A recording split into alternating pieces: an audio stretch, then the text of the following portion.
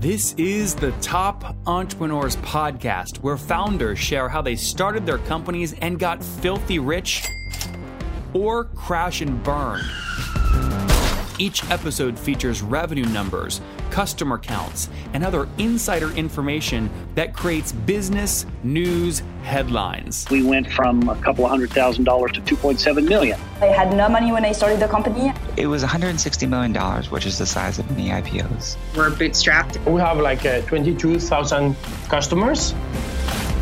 With over 5 million downloads in a very short amount of time, major outlets like Inc. are calling us the fastest growing business show on iTunes. I'm your host, Nathan Latka, and here's today's episode. Hello, everyone. My guest today is George Gallegos. He is the founder and CEO of a company called Jitterbit. And what Jitterbit is an integration platform as a service. He was the founding member of C3 prior to Jitterbit, a Tom Siebel venture focused on energy and carbon management. He was also vice president of worldwide sales at Cast Iron Systems, leading global field operations for the integration appliance vendor prior to his acquisition by IBM. George, are you ready to take us to the top? Yes, sir. All right, nice to speak with you. Of course. How do you go from Cast Iron Systems to platform as a service?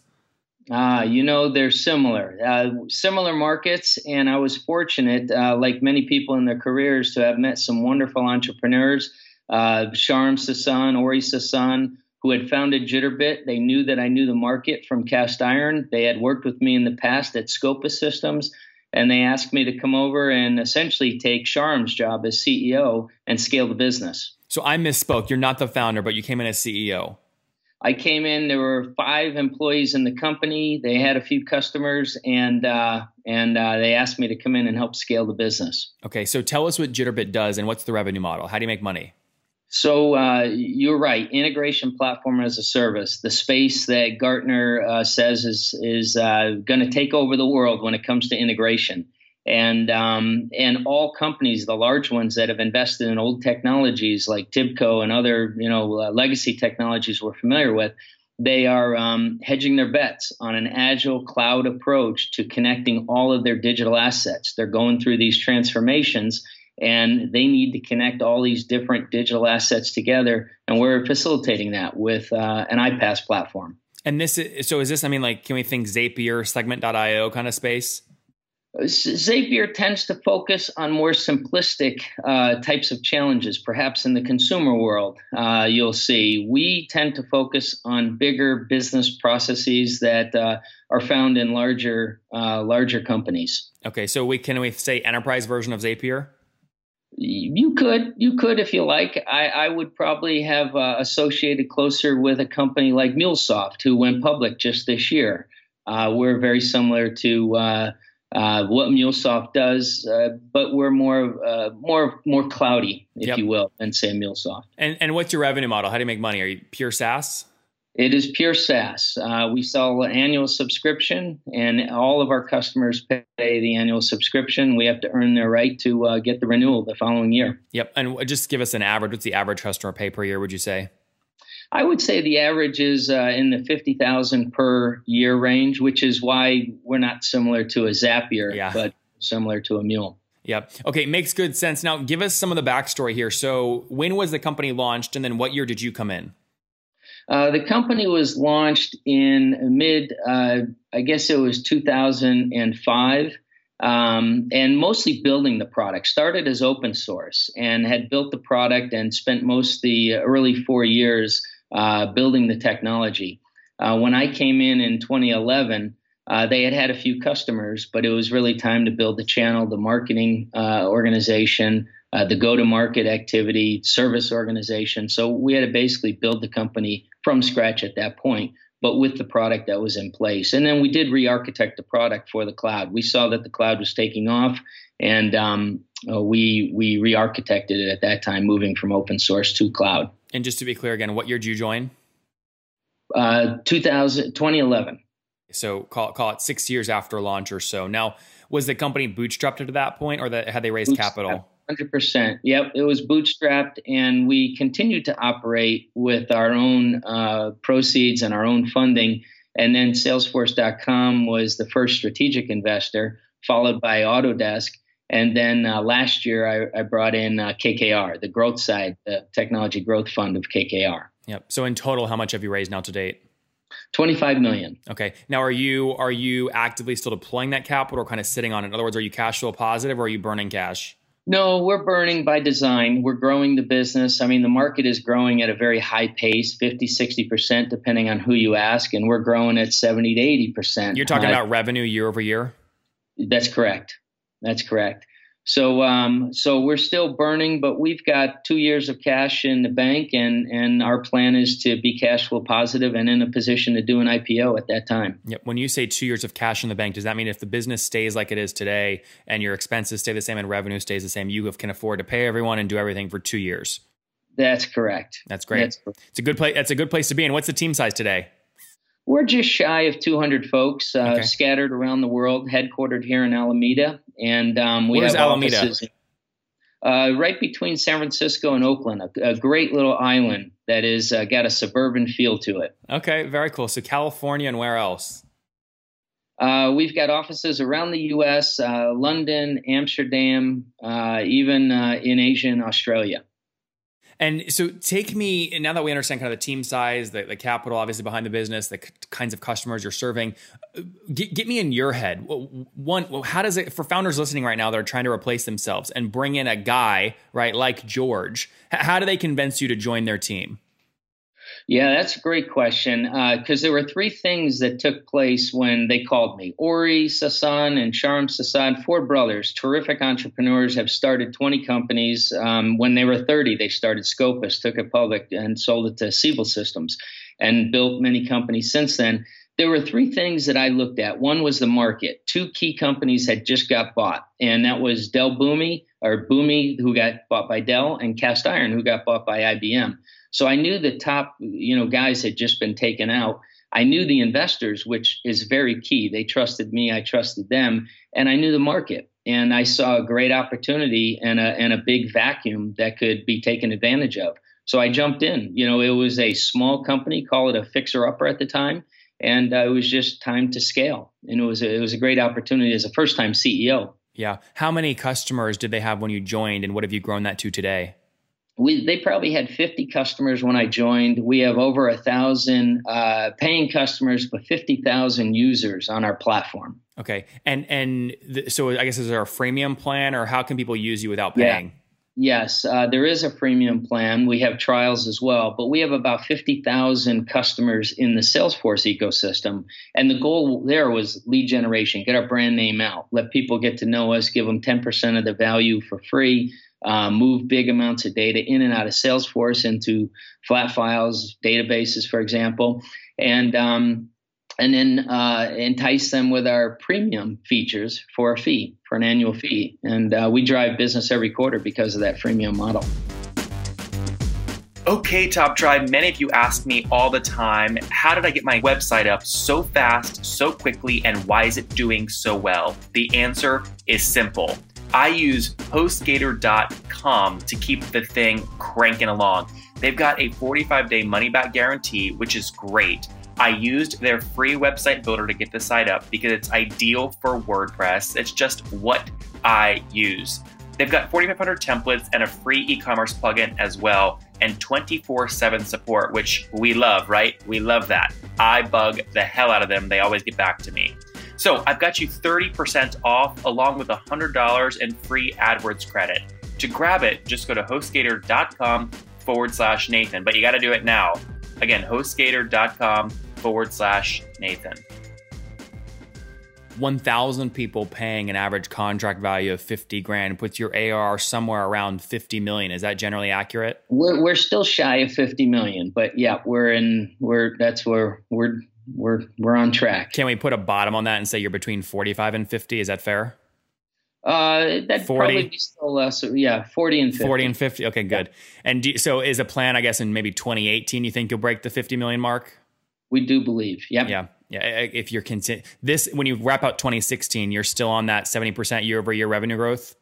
That's correct. Yeah. Very good stuff. Tell me more about customer acquisition. So how are you acquiring customers? So we do a lot of marketing. Next week's a big event, Dreamforce. We'll go to Dreamforce. We host a booth. We host executive suites. We'll probably come out of Dreamforce having spoken with 20, 30,000 different people. I mean, it's a massive event. That's an example of a trade show that we go to. And we do many trade shows in different ecosystems, Microsoft, SAP, etc. The other thing we do is we host webinars. So we will host probably 60 webinars in a year to invite our database of 200,000 people to come and hear different topics on how we help with their digital transformations, connectivity, API management, etc. So it's a lot of outbound marketing, and the majority of our sales folks are taking inbound calls. We don't do a lot of outbound selling activity other than our sales development reps. We'll do some of that, but most of it is driven by both marketing and partnerships. Of the 200 people on your team, how many of them are SDRs? Probably 20 or so. And what ratio do you have between your SDRs and your closers, your account executives?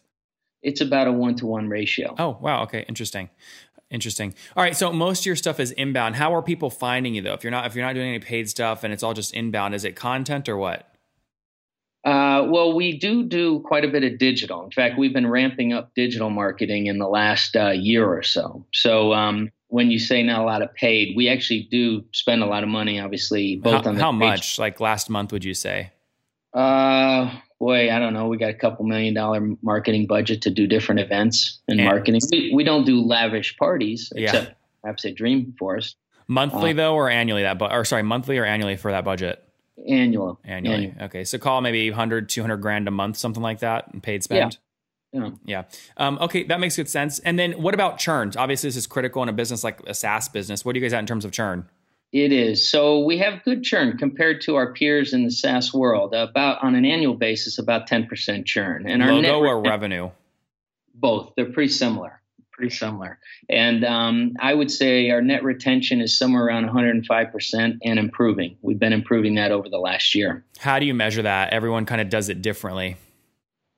Well, net retention is just churn, your expansion over churn. So if we have 10% churn and I've got 15% expansion, within that base, I've got 105% net retention. Yep. And what are you spending to acquire these customers typically? Spending? Like CAC wise, fully weighted. Oh, boy. I'm putting on the spot. We're seeing a return in under 2 years, which is good. Okay. So is it fair to say with a $50,000 average ACV, you're spending less than 100 grand to acquire them? That 100%, absolutely. And how do you build confidence? Lifetime value is always kind of put your finger in the wind and see what happens. How do you build confidence in your LTV to get comfortable spending 2 years of revenue on acquisition? Yeah. So first of all, we have a very deep engagement with the customers. In fact, I spent the last 3 weeks out visiting both clients and prospects. We have a deep customer success program that engages, onboarding to frequent calls. So we have a very close relationship, which leads to, a productive churn and net retention. So we know, I've got customers that have been with us over 10 years. So we know the value. We have deep relationships, and we continue to satisfy them, and we're known for that. If you talk to Gartner, G2 Crowd, they'll tell you Jitterbit is known for keeping its customers happy. So do you generally kind of assume a lifetime value of 400, 500 grand? I mean, what do you assume put it at? 10 years. 10 years. Okay. 10 years. Got it. And obviously you're driving expansion revenue year over year. That person that pays you 50 grand on average in year one, what does that typically expand to in year two? Some customers have quadrupled their spend, but I'd say on average, doubling of spend is fairly typical with some of the clients that have the ability to grow. Got it. And everyone has different metrics that allow them to drive expansion revenue. Sometimes it's seats, sometimes it's additional products, sometimes it's a usage metric. What are your core lever points for that? Yeah, key lever points are a company may start with a small set of systems. I'm integrating my CRM and ERP and e-commerce, and they'll say, I got to have data shared between all these systems. That's my digital transformation. But over time, there's 50 other systems within that business that they need connected together and sharing data. They want that complete view of their customer. So different endpoints that we connect together as one metric. API management, new set of capabilities that we delivered over a year ago. That's for companies that want to create their own custom APIs and host them, kind of like what you see from companies like Apigee or Layer 7.